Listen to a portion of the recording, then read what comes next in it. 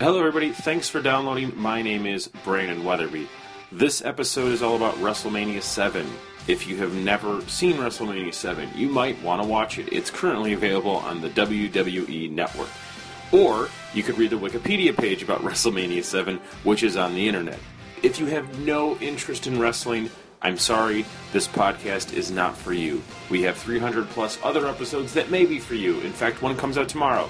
But this one, you kind of sort of maybe want to know a little bit about wrestling, or else you're just going to hate us, and I completely understand. That being said, if you do know a lot about wrestling, you're probably going to hate us, and I completely understand. This is actually not the worst WrestleMania. Looking back, it's actually a pretty good WrestleMania. 3 of the 14 matches are really, really worth watching and revisiting even now, so it's not a complete waste of time. That being said, kind of watching all of this is a complete waste of time, but I'm 100% okay with that. Before we begin the actual podcast with Chris Kelly and I'd like to do a plug for the next live show. It's going to be on Friday, November 6th at the Wonderland Ballroom. But by the way, thanks for everyone that came out to the last one. It's nice to do these in front of a full room, and that makes this seem worth doing. So I really appreciate that. So yeah, Friday, November 6th at the Wonderland Ballroom in Washington, D.C. Later on in the month, later on in November, oh geez, it's really October, the end of November, we'll be having our first 6-year anniversary show at the Hideout in Chicago, Illinois. The date and the lineup will be announced for that quite soon. So, without further ado, here's Chris Kelly and I on WrestleMania 7. Oh yeah, Donald Trump makes an appearance. He's currently leading the polls in the GOP.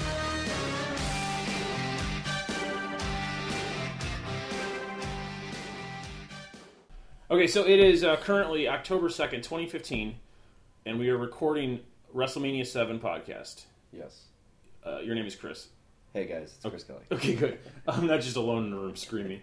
Well, I wanted to record this one right away. I wanted to record this right after 6 because 6 left a really bad taste in my mouth. And did 7... 7 sort of redeemed it, yeah. Okay. WrestleMania 7 was not at the Los Angeles Coliseum. That was advertised to us. That was shocking. Because It was a shock. I assumed with how sure Vince McMahon was that they would sell 100,000 tickets to the Coliseum that it was a done deal. It was clearly going to be a success. Yeah, it just... Apparently it wasn't. Yeah, it didn't happen that way. They moved it to the Los Angeles Memorial Sports Arena, the famous venue. Yeah, Yeah. That famous college stadium that holds 16,000 plus. Yeah. Although at one point they do say that this was the largest pay-per-view ever seen by people. Yes. So and they make it very clear, not just WWF, all-time pay-per-view. All pay-per-views. So All papers. All papers, yes, all papers. So how did you think it felt as a WrestleMania? American. Very American. Would you like to describe the ring decor? I mean, just everything was American flags, bunting, red, white, and blue ropes. Yeah. It was, and that tied into the main event, but it was a lot. There's a lot of stuff going on, and this was held the end of March in 1991. So the first Iraq War had recently concluded. Just a month after Desert Storm, and in the midst of the Rodney King debacle, and weeks after. Yeah. Rodney King. I mean, it's the riots obviously don't happen until after the riots happened in '92 after the trial, but the footage had been out for a couple weeks, and we'll get to that later. Yeah. So we're back in America. Last one was in Canada, which I really enjoyed. I thought Canada was a wonderful setting, and I know we go back there. But initially, I was not happy to be back in America. This is not a fun time. Not a fun time? Not a fun time to be in America right now. And the initial promo of Sergeant Slaughter versus Hogan, the intro, you just knew this is going to suck. This is not the WrestleMania for me. Well, the whole thing of, like, the last Mania of trying to move on from Hulk and move towards something with the Ultimate Warrior and like end the era, or at least have another co-headliner, and then you realize that Hulk didn't let that happen because immediately after that, it was like, what can I do to get my win back? I will. We'll keep going. Yeah, I will defeat a guy who is a former beloved American icon and G.I. Joe star, Sergeant Slaughter. Yes. Who's now an Iraqi sympathizer. That being said, I don't completely blame Hogan for doing this because you're doubling down on patriotism. That's always going to sell. Right. That's not the worst business decision. Cena, John. It works. We get it. But that being said, Willie Nelson sings America the Beautiful. We're back to America the Beautiful. And the most appropriate opening singer they've had. Loved it. He did it a cappella. Yeah. It was great. He's sort of wearing Heart Foundation glasses. He's wearing a belt, like a belt you could buy in Toys R Us, a WWF belt at the time. Great. I loved it. Other than that, that was maybe the highlight of it. No, that's not true. There were some good matches. There's some good stuff here. There's a lot of crap. I think one of the other things that you would not like is your least favorite American wrestler, Jim Hacksaw Duggan, and that's the thing, as dumbest Uncle Sam ever. Yeah, and he calls the first match with Gorilla Monsoon because we no longer have Jesse the Body Ventura. We have Monsoon and Bobby the Brain Heenan, except Heenan's also a manager, so when he has to manage a match, he steps away from the book. So Gorilla Monsoon is our only consistent voice for this WrestleMania, which is fine. I love that voice. I think he's one of the best, if not the best of all time. Yeah, and problem with that. And Heenan does a great one. It's only a couple matches where he's not there, and they have to figure something out. Heenan is a great replacement for Ventura as far as like a heel commentator. Absolutely agree completely. He also has a very odd lisp. Yeah, I think there's like a weird tone in his voice. So I kind of like that. It stands out. Also, the problem with having Heenan announce with Gorilla Monsoon is he doesn't get to set the template because he doesn't get to call the first match that's televised because he's part of it. Yeah, it does start off on a bad foot that way. Yeah, so I'm thinking we're going to be stuck with Hacksaw Jim Duggan, or we're going to have a different announcer throughout the entire WrestleMania, which that's is just horrifying. It's not a good idea. We've learned from WrestleMania 2, you can't just put anybody there. Right. Well, we get to the main event, we'll find out why that's a bad idea. Why that doesn't work, yes. Okay. So we can kick the card off with the first match, the Rockers, Shawn Michaels and Marty Jannetty. Yes. Against the Faces of Fear, the Barbarian and Haku, managed by Bobby Heenan. There was a dark match that we did not see, which sucks. I know, because it's lost to history. Coco Beware defeating one of the best jobbers ever, the Brooklyn Brawler. Yeah, and Coco Beware kicked off WrestleMania 6, one of the most colorful, one of the only African Americans on the entire card, and he's great. We don't get to see him. Instead, we get the Rockers, which is cool. Rockers fine, yeah. This is the best Rockers match in a WrestleMania yet. Yes, so they're improving as a tag team, and they're getting much more heat, but it's still not Shawn Michaels. There was Ron Funches was on at midnight recently, and they were showing wrestling clips, and they showed one of the Rockers doing like some music promo that was horrible. Yeah. And his names for them were the Cocaine 80s, which is a great wrestling music joke, or also Shawn Michaels and a piece of shit. Yeah. And that's pretty much what, that's as good as the Midnight Rockers as a name, I think. That being said, the crowd was hot. And the crowd is hot for the whole thing. Yeah. It is a really, like, that's the whole thing. Like, 16,000 doesn't look like 100,000, but it sounded really good. Yeah. In a way that 100,000 wouldn't, because Upper Deck... You really want to go there? Because the Silverdome WrestleMania sounded amazing. Maybe it's just I think you get maybe that wall of noise. The wall of noise is always there. Really... Because it's such a small thing, I think you could hear what's going on in the ring a lot clearer. Certain slaps are very audible. Certain calls are very audible. That's great. Yeah. This kind of feels like a house show more than a Raw, if that even makes sense. This is like the minor leagues of wrestling as the main event. Yeah, because it's relatively small. It was not a bad way to start the night at all. No, it's fine. We finally starting to see Shawn Michaels starting to look like a man. Not just in terms of movement, but like he no longer looks like a boy dressing up as a character, but looks like a man. With his feathered hair, yeah. So, pretty decent way to start the night, and then we get our celebrities. Right. So our celebrities are Regis Philbin and Marla Maples. And Alex Trebek. Very odd collection of celebrities. Yeah. Legit celebs, I'd like to say. Okay, so obviously Regis and Kathy Lee, which is big. One of my favorite clips of all time is leading up to WrestleMania 6 is when Ultimate Warrior, or just after WrestleMania 6, when Ultimate Warrior appeared on live with Regis and Kelly and had the W's painted on his cheeks. He was very family friendly. Ultimate Warrior for the kids. You go. Yeah, and I mean Trebek, who like just doesn't fit at all. Like Philbin as like a comic guy, like he gets it. He's a Vegas guy. He's a performer. He gets it. He's a song and dance man. Yeah, and if you've ever watched Jeopardy, you know Trebek trying to be funny is the worst. Yeah, and that'll happen a little bit. Yeah, and then I wasn't familiar with Marla Maples. I think the name sounded vaguely familiar. The name sounded very familiar. But so she was the mistress and then wife of Donald Trump. Hell yeah. So, and we'll get to him later. Yes. Once again, we're recording this on October 2nd, 2015, and Donald Trump is leading the GOP nomination for president of these United States. Yeah, so that's the thing that happened. Happening. It's and the best. fact that, we keep, after having WrestleManias at the Trump places. And we'll get to that even later. So we go back to the booth, and all of a sudden there's a voice, but it's never clear that it's Bobby the Brain Heenan. They don't say Bobby the Brain Heenan. They don't show Bobby the Brain Heenan. It's just Bobby the Brain Heenan talking, and you figure out from context clues, hey, it's Bobby the Brain Heenan. Yeah, because he's saying humanoids and ham and eggers, and he's saying, like, would you all figure out, or his catchphrases. But his catchphrases are the best. And I feel like he got more comfortable. Since he started the show off, I definitely noticed him picking up his, like, kind of getting more into the character and being more heelish as the night went on. Yeah. But starting it, you're going to start with a match that he's not in there. You're going to miss that, like, introductory thing. Which is very important. It was a dumb... It was, like, from a production... We're back at, like, WrestleMania 2 type production issues. All right, let's go to the next match. This is a long card. They're all pretty much long cards. This is, thankfully... spoiler alert, the cards get shorter in the next few years. Yeah. Which will be very welcome. This is a 3.5 hour WrestleMania. Yeah, and that's the thing.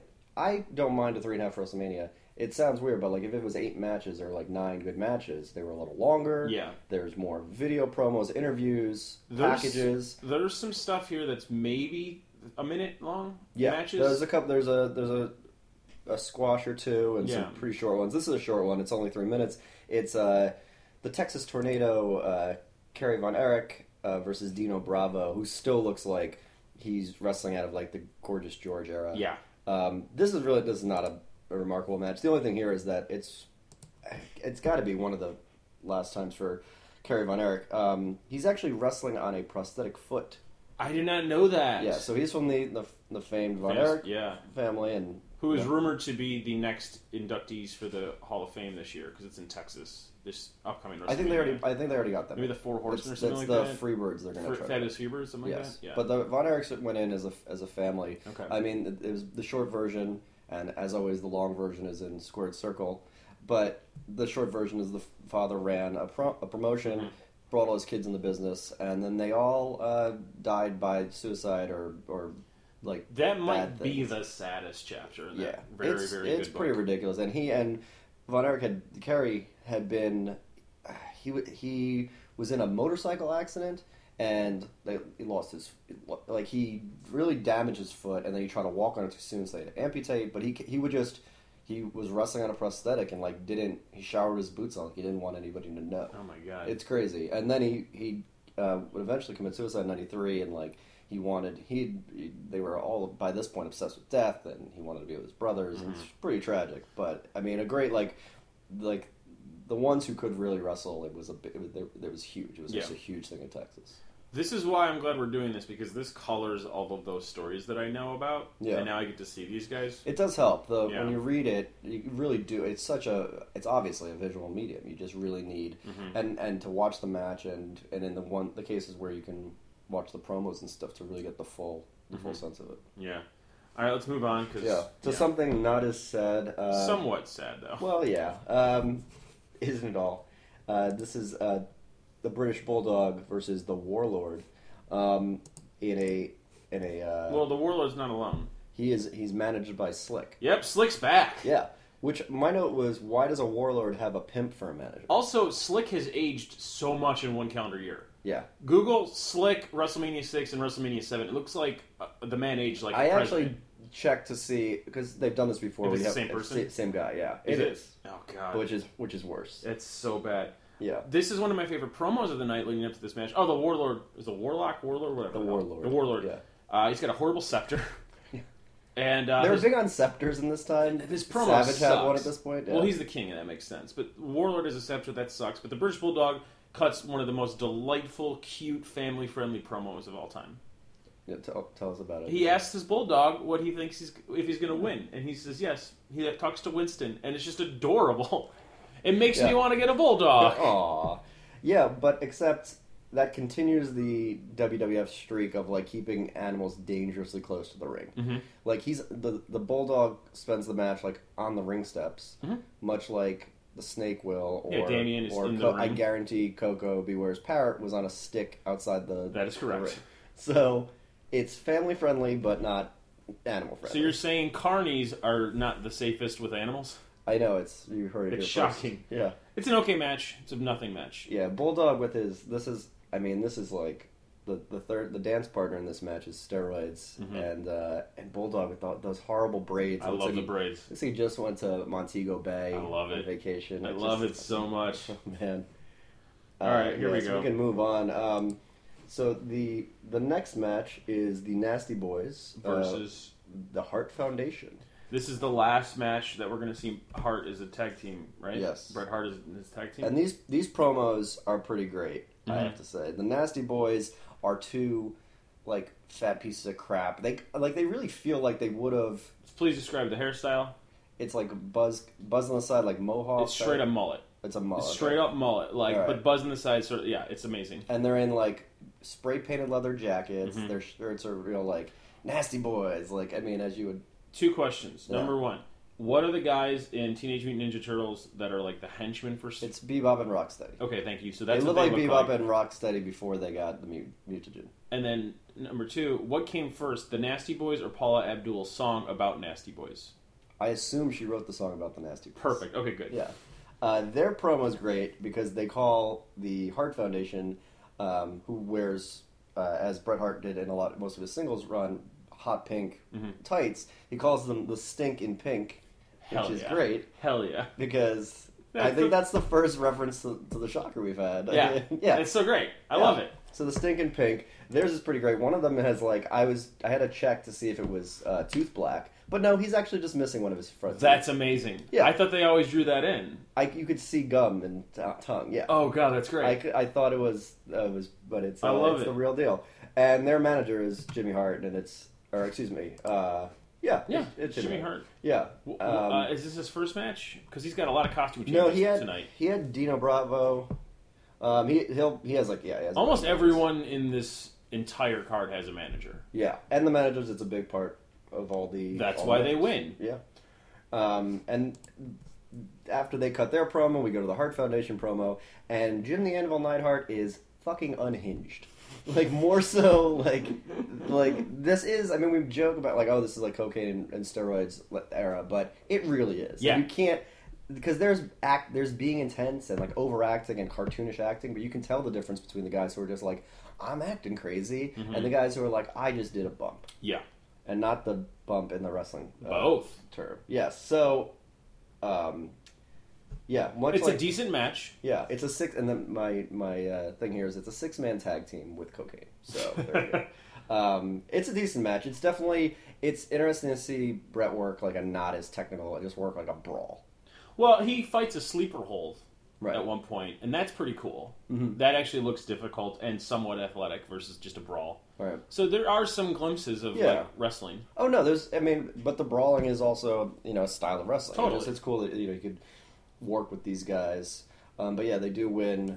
Who's they? The Nasty Boys win because of basically the interference keeps going back and forth, but they get the helmet. The helmet. hmm Hit. Jimmy tosses the helmet in. One of the two Nasty Boys hits. I think. Neidhart takes it. I think Neidhart takes it. Yeah. I feel like they did a couple. Like they did it twice as like a false Yeah. finish, but they finally do get the pin with a cheap shot. Yeah. And they And they one get of my belts. favorite quotes in there. I think it's from Gorilla. Mhm. I don't know who it's from. They did it their way, the nasty way. That's a great. Yeah. That's going to be on Which someone's way do you do gravestone. things? Oh, the nasty way. It's awesome. Yeah. So that's a fine match. Yeah. Probably the best yet. Right.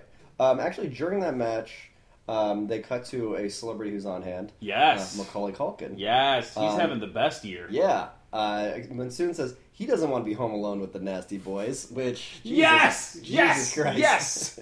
And Heenan, this is when Heenan starts. I think gets comfortable Mm-hmm. at the table, and he goes, "Yeah, I was on." He did something with Culkin, and he was like, "Yeah, he tried to upstage me. I had him thrown off the set." It's It's fun to make fun of a boy getting molested by Michael Jackson. And the Nasty Boys. Yeah, they're and best friends. And Paul Abdul was there. She saw the whole thing. So our next match is is the first one with a real backstory. There's here. a video package here, Yes. and this started in October. It's the end of March, so this story is a long time coming. Yes, and this is Jake Roberts versus Rick the Model Martel in a blindfold match because Martel had kayfabe blinded Jake with the atomizer of arrogance, his fragrance, to the point where Jake the Snake was like wearing white contact lenses, to show that he was blind. I remember this as a kid. It frightened me. I thought he was blind. Yeah, no, it looks scary. It's amazing. It holds up remarkably well. Yeah, because he's the best. But they showed the whole thing like he was blinded, and he'd be out there, and they'd be beating him up and stuff. And he cuts a great promo about he accidentally DDT's brother Love because he's blind. He's blind. He doesn't know who he's DDTing. It's amazing.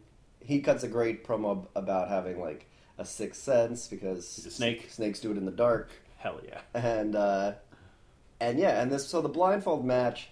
If you're thinking of like a tie around your eyes, that's not what they use as a blindfold. They use a black hood. Yeah, which is not a blindfold. This looks like a torture film. Yeah, seriously. There's an alternate universe where this becomes a snuff film. Yeah. So, yeah. Okay, so at first I was like, oh, they could see through these things. Right. I don't think they could. I mean, they could kind of, sort of see. I think they can see enough. Like, you can't really, like, even in a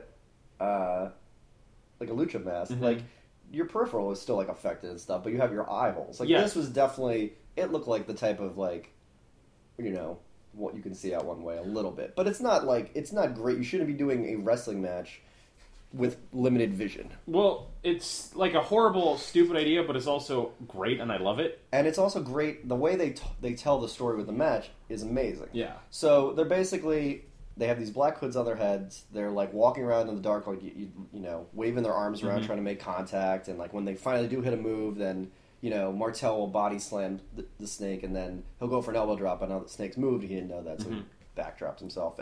But they're doing this. It's kind of like they're failing to wrestle, but because Jake is the face at this point, he's getting great cheers. Yeah. And when he quote unquote realizes, he starts pointing, like doing like a Marco Polo thing with the crowd, and they cheer real hot when he's pointing. So he makes his way there, but it's not working perfectly. Exactly. But he's definitely like figuring out how to do it while Martel is still like hugging the turnbuckles and stuff. It's really neat.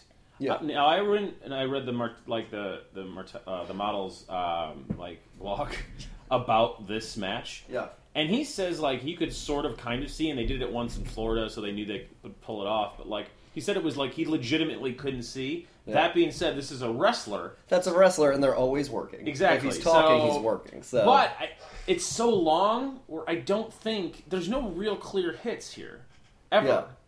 Until the finale. Even that's not that clean. Yeah, it's not great. I mean, I'm sure, if they practiced it, but that's the whole, game day. Does it always work the way? Yeah. I think it was really neat. Yeah. I saw it and I was like, that's a dumb, like, you see it on the card and you're like, and they put the HUDs on, you're like, this is going to be a clusterfuck. And it turns out to be really good storytelling, continuing culminating this story they've been working on for, See, I didn't do any of the readings until after, so I was like, oh, this is going to be like a 30-second nothing match. Yeah. But it wasn't. It kept going. It keeps going, and they're definitely, figuring it out. So this is just proof positive that even with the dumbest gimmicks, you can make something great. Yeah, when you have guys like, especially Jake the Snake, who can work. I mean, they always say, he's the best with, like, in-ring psychology and stuff. And it's kind of an amorphous thing. You can't really... But... This is a great example. Like, you know pornography when you see it. Like, that's ring psychology. Because that's when you work the crowd with a hood on. This is when Bobby Heenan actually has some wrestling commentary that makes sense, which is great. And his logic is wonderful. Since Jake is a 500-pound snake, it's obviously not 500 pounds, but he says, since he's got a 500-pound snake in the bag, the model should cheat. That's just sound logic. That's great heel logic. Yeah. It's like, the guy's got He's got a snake in his corner. You just look. Take off the mask for a second and look. Yeah, it's big. Yeah. It was also whichever Damians he's had during the years, sometimes it looks almost like a prop snake because it's just not moving. Oh, this one was huge and really active. Yeah. Doing the whole, I'm going to, curl up on his neck. It's one of the first times he actually gets to really make a good contact with the other guy, too, and get the snake around his neck type thing. But this one, I mean, if you had been watching this in 91. 91 and in the run up, not late 90s and late 1990. He's got his eyes are white because he's blind. He has a snake that looks like it's going to kill somebody. Looks like it's going to kill Jake at the end. And he's a face. That's the great part. I know. Because he's like so over and oh my god. Yeah. His neck. I mean, that won't last for long, and then it builds to stuff at the next Mania. But for now, it's great that that's a good guy. Yeah, you can tell that Rick Martel is not popular because a kid spits at him on the way out, and it hits. Did you see that? I didn't see that. Yeah, like an 8-year-old angrily spits at Rick Martel. Yeah. 8-year-olds hate fucking models, man. I'm tired of this shit.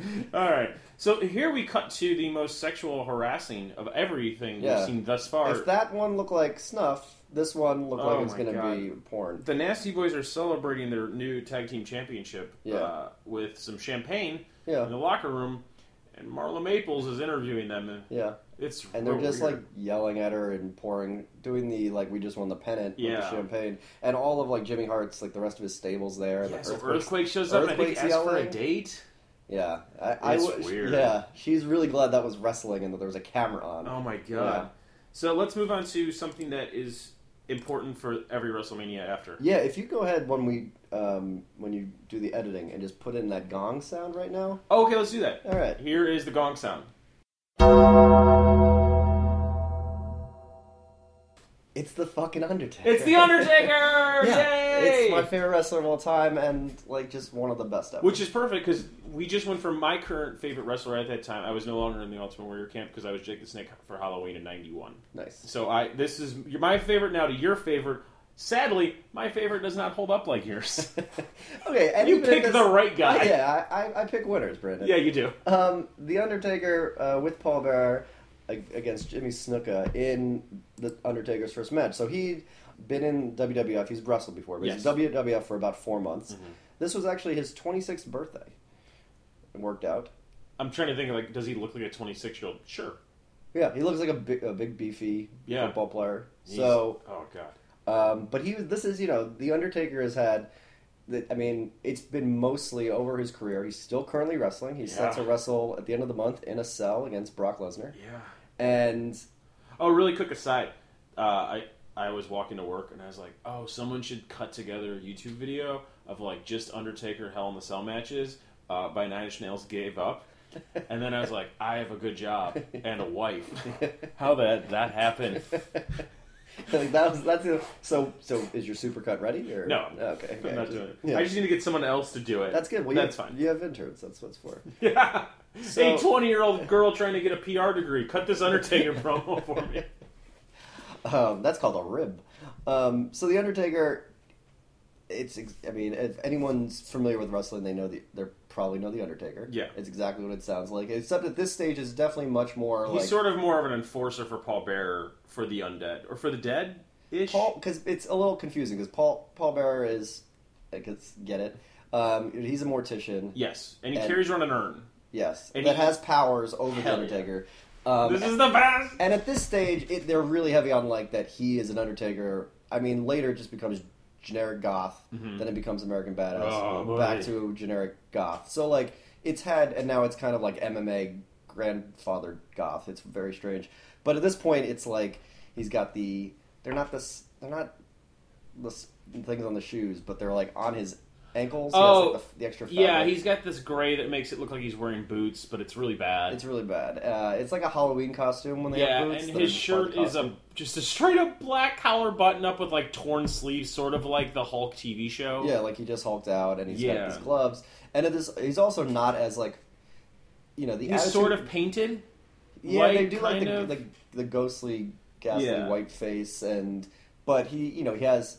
His hair is it's dark brown, but with red. Oh, he's got a lot of red. Yeah, I think he might just be a ginger. Yeah, but so it's not, if you know it from the Attitude Era and stuff when he was with the goatee and the teardrop tattoo and the real goth outfit. It's not as that was a little more menacing. This is a little bit more cartoony. It's more cartoony, and so but it's effective because they keep cutting to kids in the audience who are fucking terrified. Yeah, boys and girls. Yeah. And everyone's scared. Just scared. And Paul Bearer is amazing. The acting he could do with his face, to contort his face to sell stuff, It looks like a cartoon, but an evil cartoon. Yeah, he looks like he's like the Scooby Gang villain. It's so great. Yeah, and so it's perfect for what this is. But so this is Taker's first WrestleMania match where he does win here against murderer Jimmy Snuka. As we have established. But it's also because it's the start of the streak. Yep. Which we will cover every time for the next 21 of these. So the reason why The Undertaker worked in 91 and still works in 2015 is death is always scary. Yeah, it's the best gimmick. It's death. Yeah. Even children understand death. That's it. Stone Cold, if you're like a little kid, you're like, why is that man spraying beer? Right. Beer tastes icky or something. You're like, I don't have that. Unless you're Vincent Adult Man, you don't have a job, you don't know. Like, and then The Rock is like, what do you mean cook? Like, I don't get... Smell what? I don't get it. Mankind is just in a mask and he has a sock. He's a little crazy, care. Yeah. And these are your other best guys. But The Undertaker is death.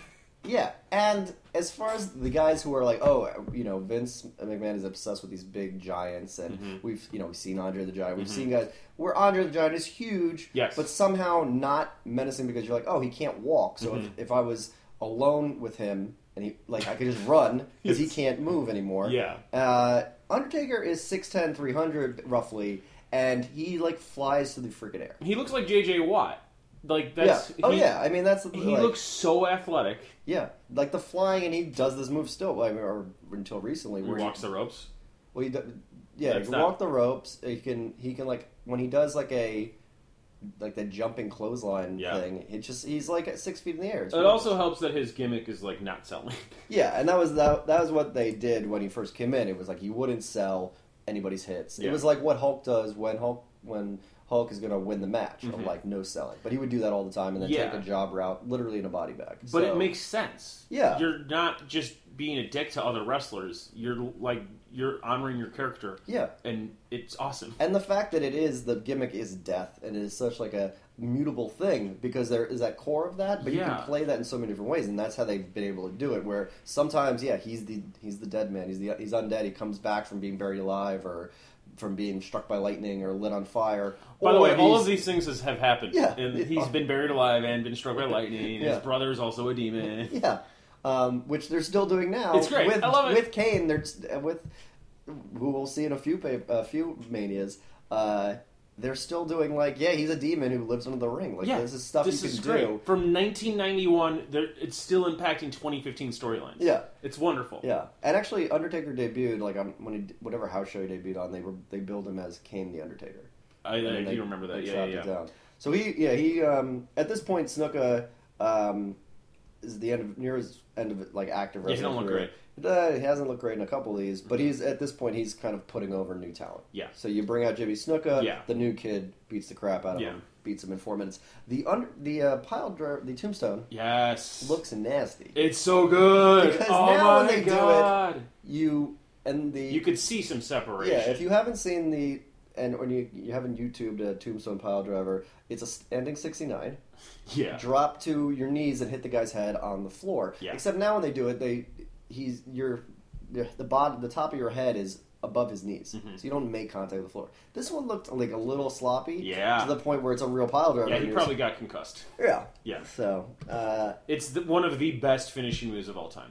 Yeah, and then it goes right into a pin where you cross the guy's arms over his chest and you look menacing. Some things never change. And the Undertaker's the best. One of the things I noticed about this WrestleMania is this is one of the brightest arenas yet. Interesting. Especially when the Undertaker, because now you see the Undertaker, the lights get hit, it's pretty dark. Very popular wrestler now, Bray Wyatt, the lights go out, everyone has lighters or whatever. There's just lights on the entire time. It's very odd. It's very strange. Yeah, because they still hadn't. I mean, they've got the basics of the gimmick, but there's not the mystique that they've. No, not just for Taker, but for every single match. The lights don't really fluctuate. It's we're lighting this as is for the duration for the 3.5 hour card. Yeah. I wonder if that made the crowd not get as sleepy, or if they were more amped up. Yeah, and, it's the same way Letterman kept the room really cold. I wonder if that impacted this crowd at all. I mean, it's possible because it does. I can imagine 3.5 under key lights like that. Yeah. All right, let's move on to a very interesting match. Yes. So we're almost halfway through the card. It's the Ultimate Warrior against Randy Savage. accompanied by Queen Sherry in a retirement match. Yes. So which is an old gimmick that never is true. Yes, because usually it was in the territorial it was a loser leaves town match, which would be true because then he would just go. If it was the heel, he would just go to the next territory.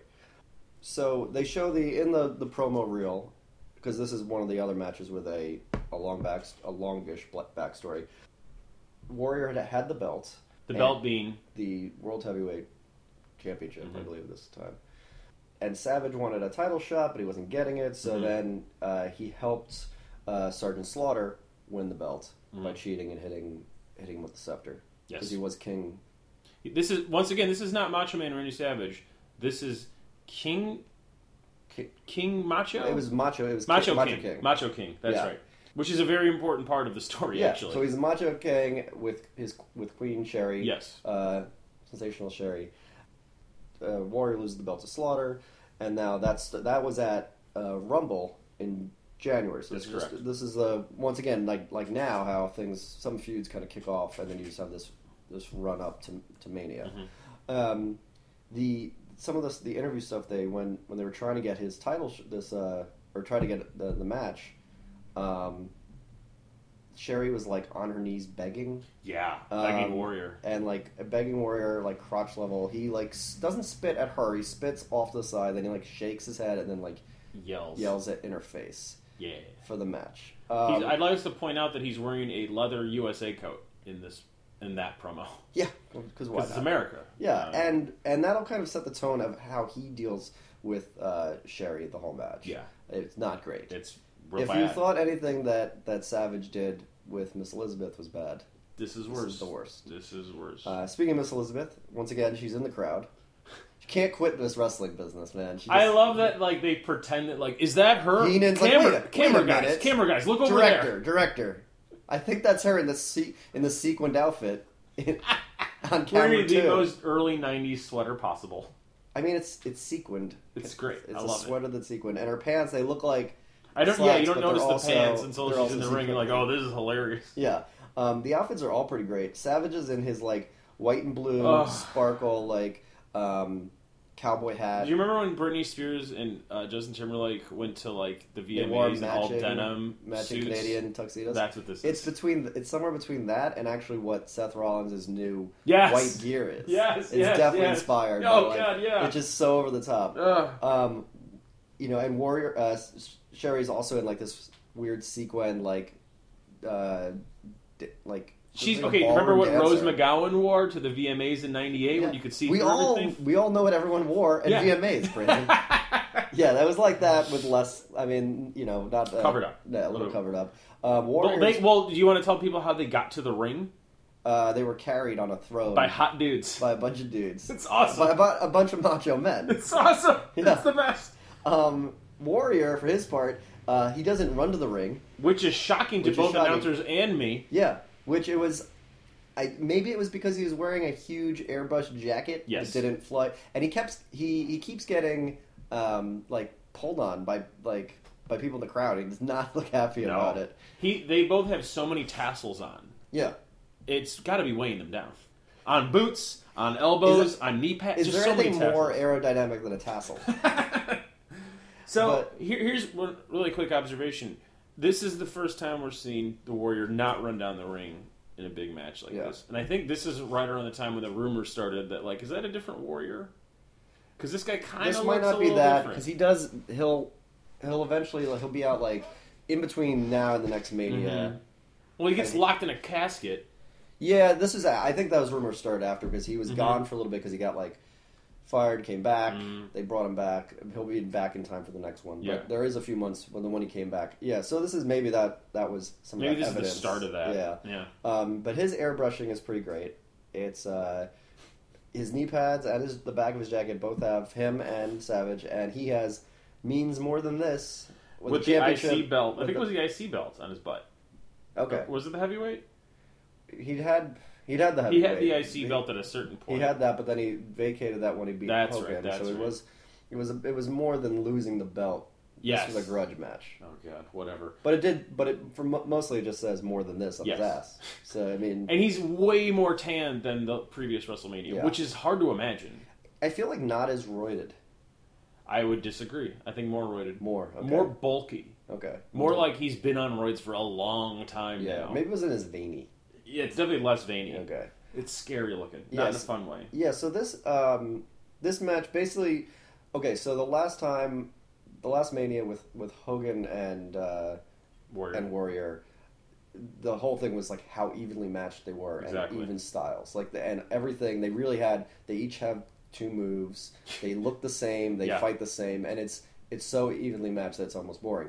This one, but it's not. I want to make that clear. It's great. Yeah, it should. There's a times when it can be boring because it's most of the time. Yeah, but WrestleMania 6, that was great. Yeah, this you have guys who are in basically different universes. Yeah, almost. They're both over the top, and it's not that crazy different. But the way Savage wrestles and the way that Warrior wrestles are just totally different. Yeah, because Warrior is a cartoon. Yeah, and the other guy could wrestle. Yeah, and Savage is one of the best ever, and also he's once again the storytelling, the psychology, the stuff, the way he's running this match, because he was definitely running it. There was no way that the Warrior was. It seems there's a realism there to the way you can go, oh, why did he do that? Oh, because he's just. At one point, he goes out and gets a chair as a distraction. Yep. And he throws it in the ring. Not to use it because he would get DQ'd, but the ref then has to go get the chair and toss it out. And while he does that, he's able to hit Warrior. So it's like he's using the match perfectly. And in addition to just psychology, he could actually do things that Warrior can't, like jumping off the ropes. Looks really great. He gets crazy height. Yeah, Warrior can't do that. Yeah, no, and they look like they're playing with different rules. Another big part of this match is Queen Sherri getting involved. Yeah. So she's ringside a lot. She's doing the manager stuff, the heel manager stuff to interfere with the match. When that's fine when it's Heenan and he gets punched in the face by Andre. When it's a woman and at various times the Ultimate Warrior pushes her down hard on the outside of the ring. He also she slaps him, and she gets thrown, pretty far. Warrior gets actually at one point. Warrior throws Savage into Sherri. Yeah, she's just getting bumped around. Yeah, it's pretty bad. Yeah, and he keeps going after, chasing her around. He's that's gonna the beat only the crap time he actually looks like he could wrestle too. That's the sad part. Yeah, he looks like shit against Macho Man, but he can well, obviously fight this woman. Yeah, this 5 foot whatever woman. Yeah, he can push her around and make in heels. Yeah. Oh god, it's a mess. This is during the matches when we find out that this is the largest pay-per-view audience in history. Yes, which makes it even weirder because we're like, wasn't this in a way bigger arena last year with this guy headlining, and now that's we're the mid-card weird, up and down. The way the guys kind of go up and down the card like this is kind of crazy. It's very weird. The constant being Hulk at the top. Yeah, but other than that, everyone else, you can is secondary. And then we go back to the match after that one aside, and then it's just more Macho Man doing amazing shit. Yeah, Macho Man hits the flying elbow, which always looks great. Yes. He hits it 5 times. At first when I'm watching it, I go, okay, he hits it twice, so rule of 3. This third time, Warrior's going to stand up, Warrior's going to put his foot up, do something. Roll away, something. Roll away. So he does it a third time, nothing happens. So I'm going, all right, so they don't know roll of 3, that's fine. It's wrestling, it's not theater.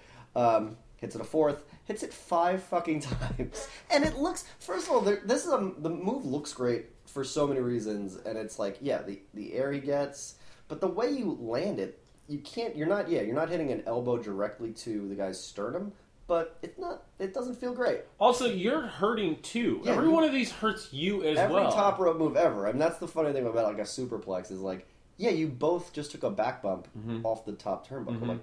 That's not good for either of you. No. But, like Icarus, it was a little too much. He finally goes for the pin, and Warrior kicks out. Most people don't kick out of 1 elbow. He just kicked out of 5. Because, once again, he's in a different universe now. He's in the Hulk rules of, no selling. Agreed. But this is the only good point of the match from a Warrior perspective.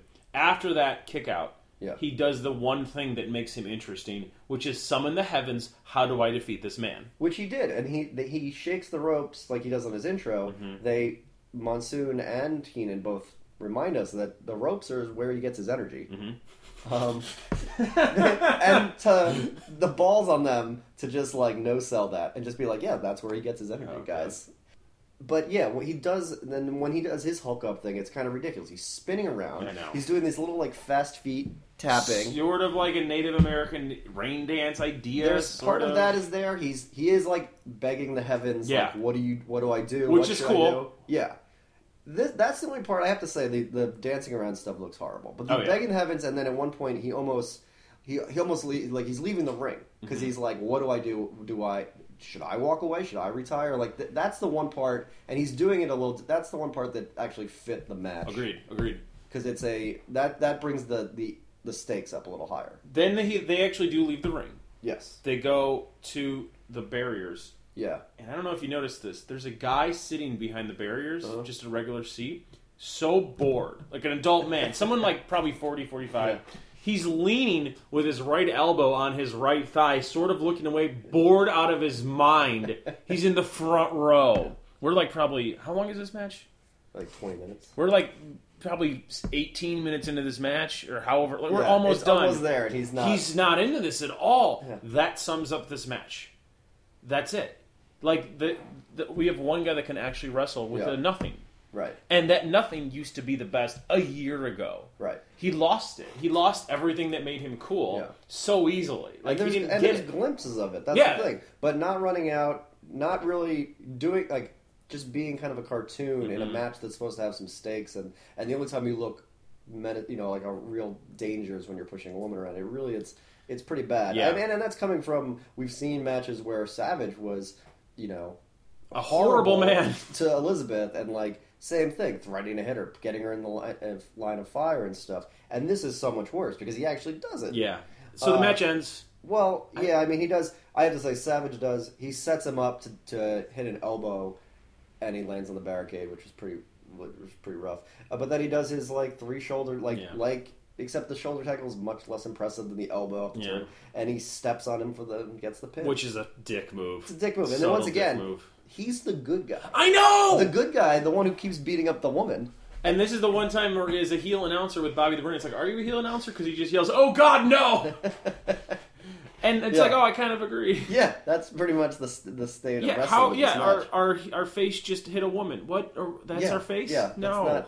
And this isn't the era where that doesn't matter. This definitely matters. Yeah, especially when he's a cartoon character. Oh, so anyway, the story of the match isn't great. No. And Savage does all the work, which is when the second act of this hits, and we move forward a story that's been present since the second WrestleMania. Yeah. And we're 5 years into this story. I should say second act, like this culminates one of the acts of this multi-act story. Mm-hmm. So obviously, so Savage is out because he took 3 shoulder tackles from the Dingo Warrior, and then Sherry comes in, and because she's a great heel too, she's pissed that she's a manager, her client, her king, got defeated. I love it. She's kicking the crap out of him. That's so great. They've been cutting to Elizabeth the whole match. Once again, the masters of foreshadowing. She comes out in her sequins and high heels. She runs in the ring, tosses Sherry out by her hair, and she's trying to like rouse Savage, but he's out and he was just getting kicked and he didn't know who it was. And she's crying. He's like confused when he finally gets up, face to face. Everyone, there's like a palpable tension where you're like, is he gonna swing on her too? Like, is this the new theme? Is this the domestic abuse match? Like, is it gonna what is gonna happen here? Because the last WrestleMania, she had teamed up against Savage and Sherry. The one before that was the end of the Mega Powers had exploded, and that had started him turning away from her when she was managing Hulk. Mm-hmm. So that's 2 years, and then that continued previously with her being part of the match and a part of the storyline with George Steele or whatever it was. The only one that's not is the Steamboat one. Mm-hmm. But other than that, she's been a constant. So this story's gone up and down and back and forth, and he's been a heel again, and you don't know what he's going to do.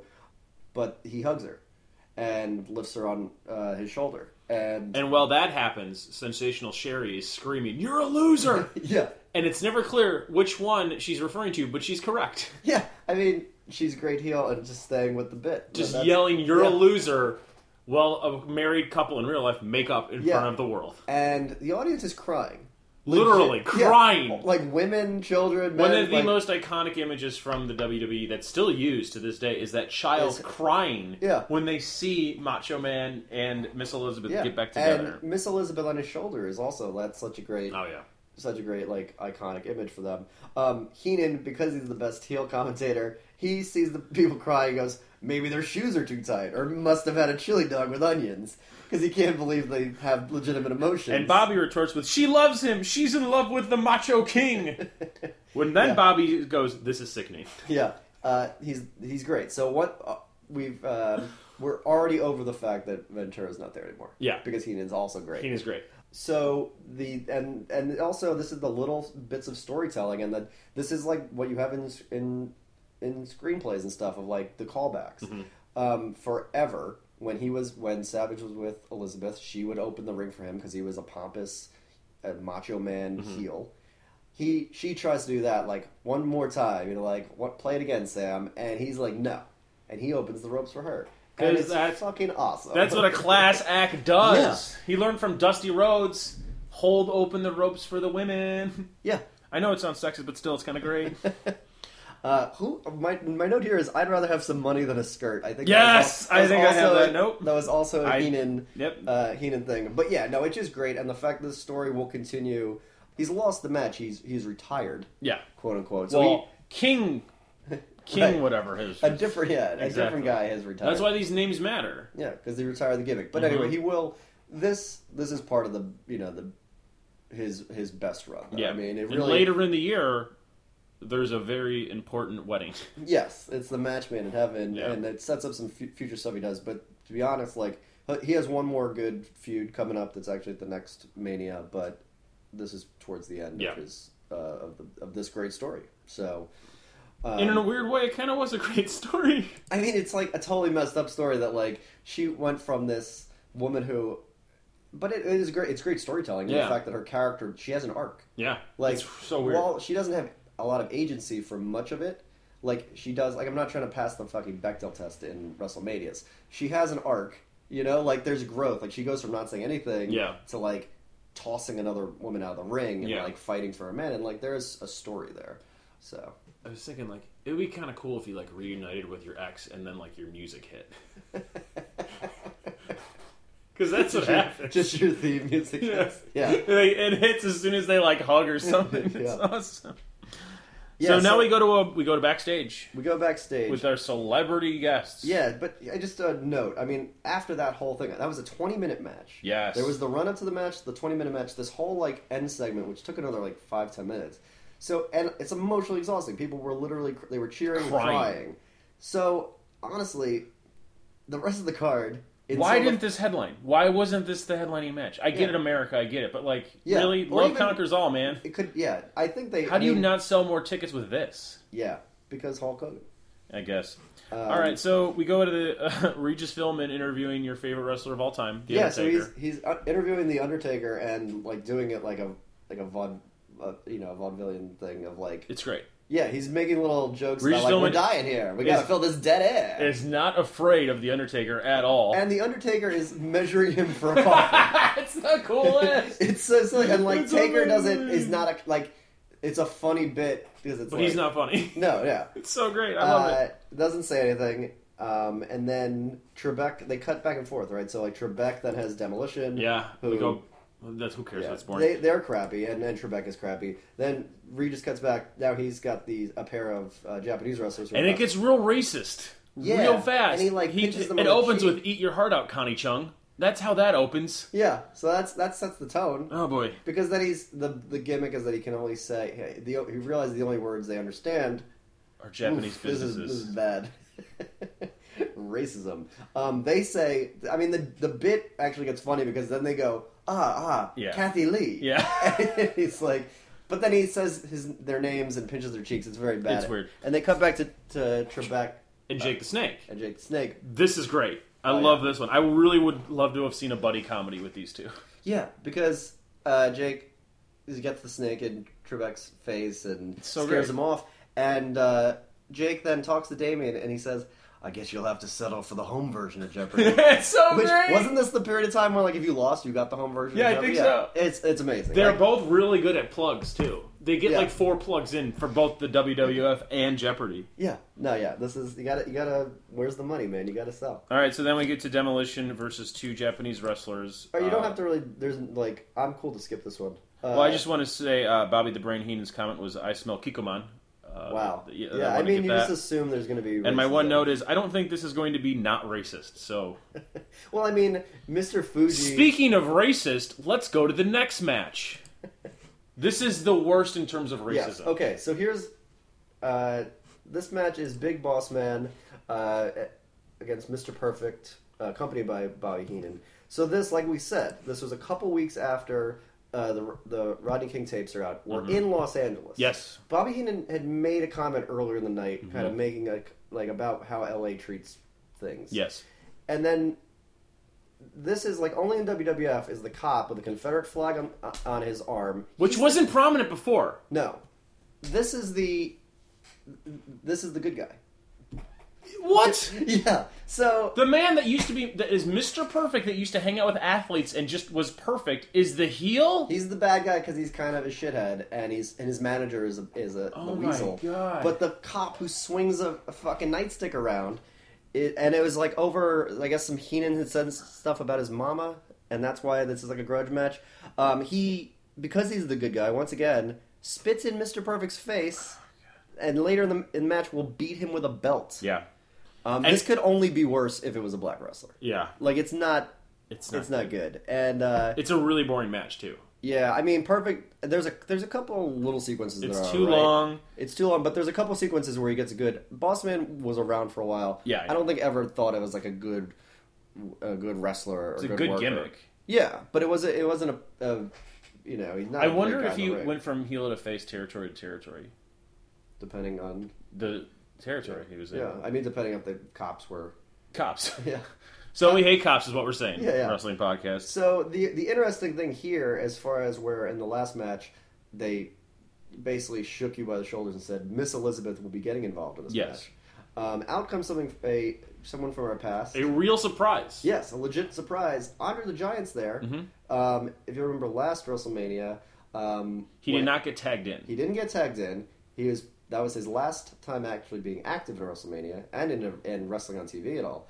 And he had a confrontation with his then manager Bobby Heenan, and then had to beat up Heenan with the worst looking smacks ever. So he comes out in street clothes, laboring to walk, but Yes. still it's Andre the Giant.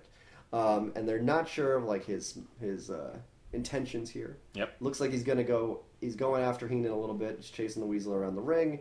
That sounds bad. Yeah, the old chasing the Weasel. And it ends in a DQ. Because it should have, like, I thought it was good. I'm like, wait, I thought that was the DQ. It's because he does hit Perfect with the belt. So dumb. But then it ends in a real Fuck this DQ match. where Heenan's other guys come out. And Fuck this yeah. match. Lord Alfred Hayes is there. That's another note. because that's who you He's need. somebody to You call. need another guy. I really hope the Brain got paid double for this. He's just nonstop working. Yeah. He's so impressive. It's a lot. Andre showing up was maybe the biggest pop of the night. Yeah. Maybe. I think it's got to be. I don't know. The Miss Elizabeth reunion was The really end of that hot was too. it was pretty hot. So, but Oh, there was one thing I would like to say about the match itself. Yeah. At one point, Mr. Perfect slaps Big Boss Man, and it's a slap. You Yeah. hear that so clear. That's not a fake. You can't Right. fake that. Yeah. So he got hurt. Someone got hurt. that's good. So that's cool. Are you sure the biggest pop of the night wasn't when we now go to our parade of celebrities? I wish it was. Okay, so This is the best. it doesn't matter. We're not at one of his venues anymore, but Donald Trump is there. Hell yeah, he's there. So is his friend Chuck Norris. Yep. Fuck that guy. We're gonna play after this. We're gonna play which of these is not like the others. Henry Winkler Who is an Ultimate Warrior fan? and Lou Ferrigno. Which makes sense. He should be there. Yeah, that because makes the sense. Hulk. Yeah. Heenan, because he's once again, I think this is his best heel work, is saying that like Lou Ferrigno, who people should know is like 80% deaf. Yeah. He says it sounds like he's talking with a bunch of crackers in his mouth. It's like, what a horrible person! Like the casual racism we've been used to is nothing. This is so No much one's better. made fun of a deaf guy yet. Yeah. I love it. I love it so much. Let's be clear. We're not in favor of making fun of the deaf. It's just the fact that that's how much of a bad guy his character is that he would do that. Yeah. To the guy, like, it's also fucking, it's the Hulk. It's so great. I love it. It's the Hulk who could actually hurt you. It's so great. Yeah. All right, so let's go to some more garbage fucking matches. Greg the Hammer Valentine, who is clearly the best at drinking beer ever in the WWF. He's the worst, man. And after that, like, abortion of that musical segment in the last one, I just wanted these guys to both die in the ring. And Earthquake, who seemed to have lost a little bit of weight. He did lose weight, and I was actually watching you sent me a 98 clip. Yeah, I was watching Attitude Era Raw's, and he was Golga. He was part of the Oddities, which was a... this is like the dumbest shit in the world. The Oddities were the dumbest shit. The side note, because this won't be, I don't think they're in a WrestleMania, was basically the Insane Clown Posse. Yeah. Luna Vachon, a couple giants, a couple midgets. Really quick, when you say Insane Clown Posse, you don't mean like guys dressed up at... It was literally the Insane Clown Posse. Wrestling aficionados who once ran their own promotion. Still do. Yeah, but but at that point, Earthquake, who that's like another 7 years, 8 years, he's actually doesn't look like he's a big guy, but he's trimmed down and he wears like a leather like gimp mask type thing, and he would always bring out a Cartman doll. Did they pay South Park for the rights, or was South Park even aware? Do they care? I mean, South Park at that point... This is like the two of the biggest cultural phenomena. Yeah, but that was 98. Like, that was the second year. Like that was the first year. Was it? Okay. Yeah. That was... Then I'm sure they were happy for the promotion. You think? Yeah, I mean, the New Age Outlaws used to wear their shirts. All right, so whatever, this garbage match, the only... Yeah, it'll be good in 7 years. The only note I have is, at one point, Earthquake flexes to the ref. Like, to show off his muscles after he does a move on Greg the Hammer Valentine. It's like, hey, man. Like, what is this about? You don't get, like, what... Okay, so let's move horrible. on. The Legion of Doom versus Power and Glory with Slick. Slick's back! Slick's back. He now manages... So, Power and Glory is Paul Roma and one of my least favorite wrestlers, Hercules, who's kind of like... He still has the chains, but now he's wearing, like, 80s warm-up gear. Does he even get to talk in the promo that they cut? I don't remember. No. I mean, I think it's just Slick. Legion of Doom, they call Power and Glory. Well, Hawk calls them sour and gory. Yeah, and they suck at promos, and it made me ashamed to be from Chicago. Like, what a rush! But actually, they're pretty good. Actually, Legion of Doom is pretty good in ring, and at least and their promos really are fast. their promos are like their own thing. They're not good. I hate them so much. The thing with the Legion of Doom is interesting because Demolition was on this card earlier. Demolition was Vince's attempt to make a Road Warrior Legion of Doom. I mean, they don't call them Road Warriors in WWF, but yeah, Legion of Doom. This is squash. It doesn't even. It's literally 59 seconds, and they hit the Doomsday Device, and which is cool. It's a cool move. It's a great move. And here is my actual favorite match. Second favorite story of the night. Because the first story is Miss Elizabeth. Yeah, you can't top that. Yeah, it's love, bro. Great. But this match, Virgil. And this is actually why I wanted to record very soon after we did 6. Okay, this specific thing. Yes, and I know why. Because this match is Virgil, accompanied to the ring by Roddy Piper, against Ted DiBiase, $1 Million Man. So Virgil, once again, is his servant slave, who's a black gentleman who's a rib at Dusty Rhodes. But he in this promo is shown, like... Not in the past, like when they had Virgil, it was just like, oh, that's the optics. It's like, oh yeah, that's not good. But this they actually show Virgil, like DiBiase would be cutting a promo while Virgil was giving him a massage, while he was wiping his brow or cleaning his horse shit off his boots. Like they were showing it. This actually the things in your head of like, oh, that's really demeaning. They actually did that on screen to build the story. But this is like a continuing story where basically Virgil had enough. So it's the build-up between that. And this is where Piper, being in half black, while it's tough to say that's not blackface, it's also to show that the character is not racist. And we know, and Piper in real life wasn't racist, I don't think. We hope. Rest in peace. Is that he's the one who's basically like, Virgil, like, you gotta stand up to this guy. Be a man. Fuck this guy. How do you spell man? Virgil. That's awesome. Yes. That is sweet. That's like some high school football coach shit right there. I love it. I couldn't find out, and I might have missed it in the promo. Why was Piper supposed to be hurt? Was that supposed to... It was a kayfabe injury? I'm not sure. He comes out... They mentioned maybe motorcycle or something, but he comes out. Yes, they do. It was a motorcycle Okay. accident, but I don't know if that's kayfabe. Yeah. But he's got a fucked up knee. He's got a So he bad has knee a and crutch, he has a crutch. which is Yeah, which you know the hospital give you a crutch. You know. don't bring a crutch to the ring if you're not going to fucking use it. So here's the interesting thing. So it goes $1 Million Man, one of the best theme songs of all time because he just talks about how great he is at money. I love that. Yeah. And Piper's theme song, maybe like the third best of all time. He gets his own theme song, Yeah, but he's not even accompanying Virgil to the ring. yeah, he's he comes out.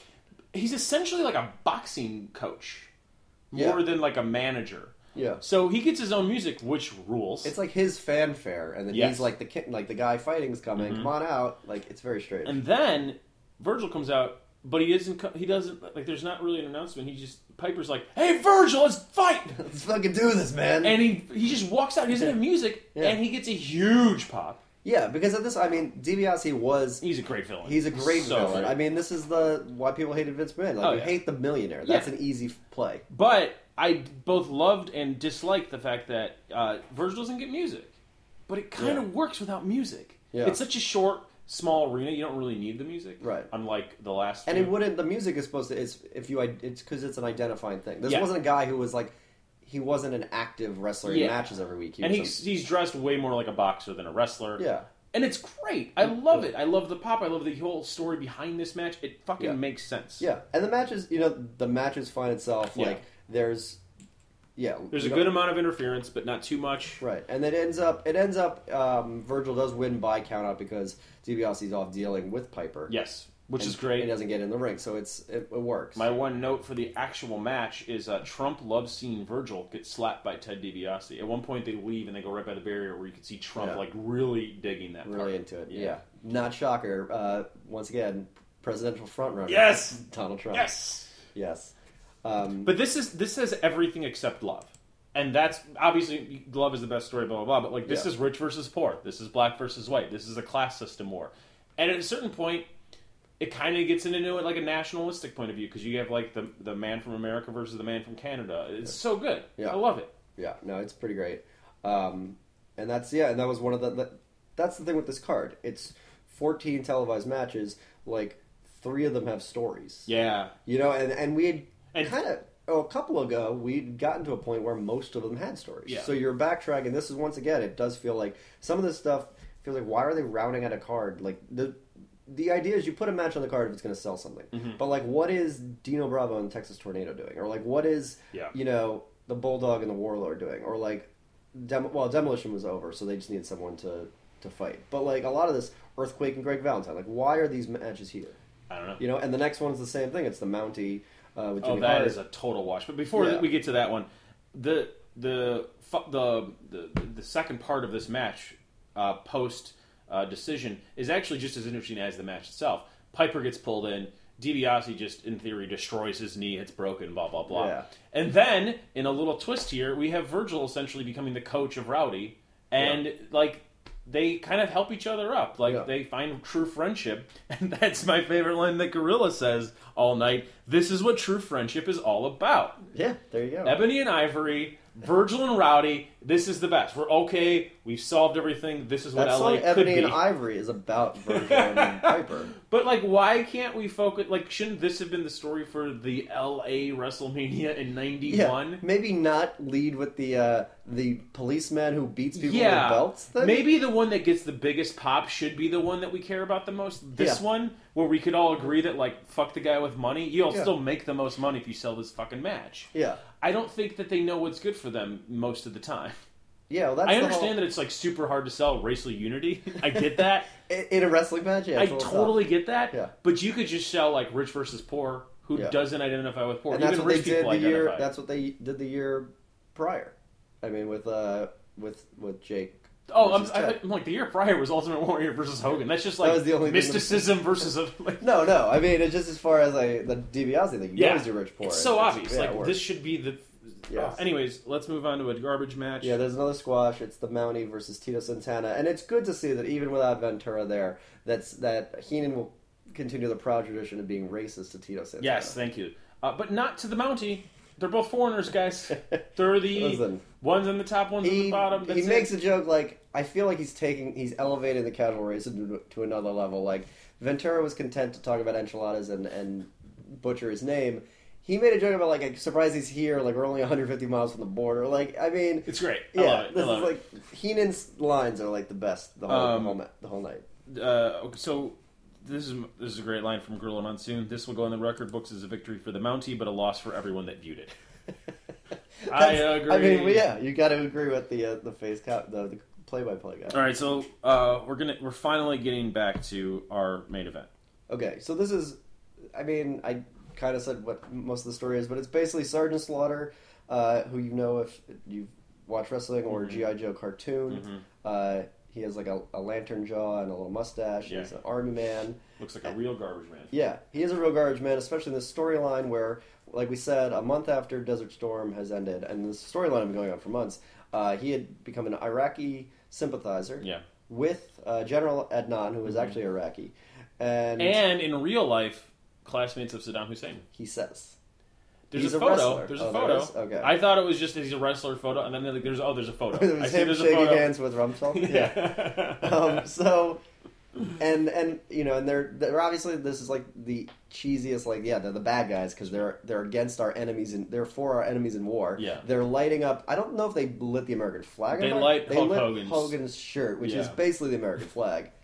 As far as importance to the nation. For sure. And Hogan, who... By the way, the immortal Hulk Hogan, let's get that right. That's how he's billed now. Yeah, the immortal. Yeah, it's starting to seem that way. You know, they cut their promos, and I mean, this basically is like Hogan needed a headline. He was supposed to not be in the main, event. Yeah. A little, and that didn't last very long at all. No. This match is okay. Bad. The only thing I want to say from the promos. Is that, you know, Hulk 91 is new technology that's Saddam. And actually, this is funny because I was just thinking about this. This was the CNN war. This was the cruise missile war. Like this is like kind of topical. His promo, which doesn't always happen. He then butchers the Star Spangled Banner and makes it part of his promo, which is great. The promo was more for kids. Where the previous year it was like this great. Like surreal mysticism, like summoning stream of consciousness. Yeah, that was great. This one was "I'm America." Yeah, it's root for me, so and boring. a USA chants the whole time. It's so boring. Basically, so Slaughter's got the belt, and in a championship match, the belt doesn't change hands on a DQ or count out. It has to be pin or submission. So this whole match, which is fucking forever, 20-minute long, which once again, neither of these guys can really wrestle. No. Because for like 10 minutes, it's just Hogan beating up Slaughter. Yeah. And then 9.5 minutes of Slaughter and the General beating up Hogan. Yeah. And Hulk blades himself. Pretty obviously. Yeah. He cuts himself open real bad. Yep. But, you know, Slaughter is like trying to get DQ'd, so he's a little fast and loose with the camera cables and the chairs. That's the thing. A few minutes to go, he hits Hogan with the chair. Yep. Hogan, like... douses, like, he is doused in blood. Yeah. Because it's a really bad blade, because it's like, he didn't do it. You usually do it while you're down or, like, hidden. He has to kind of do it. He's like, I hit my head, and, like, has to swipe a blade across his head. That's not how you're supposed to do it. And then, so he's, and this is, I think he had bled, like, hard way. He had never bled, like, he hadn't bladed in a WrestleMania yet. Yeah. So to see him kind of, like, the way I'm used to seeing Ric Flair. Yeah. Just, like, bleach blonde hair, and then fucking carry. Like, it's like, that was crazy. But it's worse for this one because Flair had a full head of hair and Hogan doesn't, so it's just like weird strands of bloody hair on like one side of your just horrendous. And then he does almost get pinned, which is great because they drape an Iraqi flag over him and then try to pin him, which is the coolest. Yeah, as far as heel shit, that's up there. That's awesome. And then once again, he's the face, so tearing up the flag of your enemy is a respectful thing to do. He obviously wins, blah, blah, blah. Yeah, there's like blood all over his tights. Yeah, it's so weird looking. It's just horrible. Oh, man. It's a horrible... It's not like... Is it the worst Hogan match yet? No, Bundy. In the cage was pretty At least horrible. there was that was really bad. Yeah. But it was short. Was it shorter? Yeah, it's shorter. That's the only virtue of that. This is either the worst horrible. or second worst. This is horrible. And like we said, the fact that you had matches or you had stories to tell, and the fact that Hogan kind of had to put himself in Yeah. in the main picture like that. It's still not as bad as 2 overall. No, and it's fine, but yeah, I think when we get to smaller cards, yeah, I think these things don't even hit their stride to like an hour in usually, you know, and it's Yeah, like why for why sure. even do that? Well, back in the day, earlier ones were good because at least you had Jesse on mic early. Yeah. Now, if the next one Bobby's on mic early, great, you know. But Yeah. like this one's just boring. Well, whatever. Yeah. Gorilla Monsoon is a good line as soon as the third bell is rung, which is the war is now officially over. That was actually no. They actually continued doing Desert Storm matches. I which know. were like no I DQ know. matches. So they were like more so than the government was to At try one- to get more like out of this At war. one point, Gorilla Monsoon, in a retort to what Bobby the Brain is plugging his WrestleMania after party, or like the next day or something party, he just yells, "Who cares?" But that kind of summed up this match. And they are great together. They have great chemistry, and they were really good friends in real life. But they have that, so it's good so that they're. The last words, if you fast forward to the last 10 seconds of Yeah. WrestleMania 7, the last words are, "Who's gonna be at my party?" It's hilarious, but so sad. It's so great. Yeah. So definitely not one of the. I'd say like how good the much smaller than the Coliseum room is does make it pretty good. Yeah, for sure. And This there's- size helped this match. Yeah, and there's some like we said, like feel like I keep saying it, but you start to see, Michael's Hart. Now Yeah. you get Taker. There's a lot. There's a lot here. You could see coming in. And then just watching some of the Jake Roberts and Randy Savage and watching those guys, DiBiase to an extent, kind of really seeing like how you do a good match, a good story. So this is probably the easiest WrestleMania to just cut up and watch and enjoy. If you just wanted to watch like those 3 matches, Yeah. Like where other ones you kind of want the whole feel of it. This one just is like if you cut those up, this is just like a really good Raw. Yeah, But Yeah. but those stories like they were so good. I think the Macho Man one is like obviously the best one, but there's so much stuff that just makes you uncomfortable. yeah. You don't like it Because he's hitting a man is hitting a woman. Yeah, which like, no they don't matter do- what. That was the whole thing. Like Yeah. even with the mixed tag at 6, you weren't supposed to be in the ring at the Yeah, same time. So yeah. this one where it's direct violence is pretty gross. Yeah. But it does, like I said, it tells a good story. Yeah, it just makes you feel weird. It is weird. So but- that's what I would recommend people if you're going to watch one thing from this. Watch the Rowdy Macho. Watch the Rowdy Yeah. Virgil $1 Million Man Chunk. That's the best. Second is probably I think you got to do the. I think you got to Macho do, Man's number yeah. 1. Fine, Macho Man's number 1, but it makes me uncomfortable, so Right. I'm not going to But it recommend does tell a that. story, and it doesn't. I don't even know the quick postscript because I don't think it'll actually factor into the next Mania. Probably is not. that they do get married? It was like Oh yeah, in-ring, I completely forgot about that. and yeah. it actually sets up when Roberts is a heel. yeah. They open the wedding present, and it's a cobra, Yeah. courtesy of Jake the Snake and Which is Undertaker. And it turns out the reason that Roberts was mad at Savage is because he didn't get to go to the bachelor party. That was the kayfabe why they were feuding. So that's great. That could be true.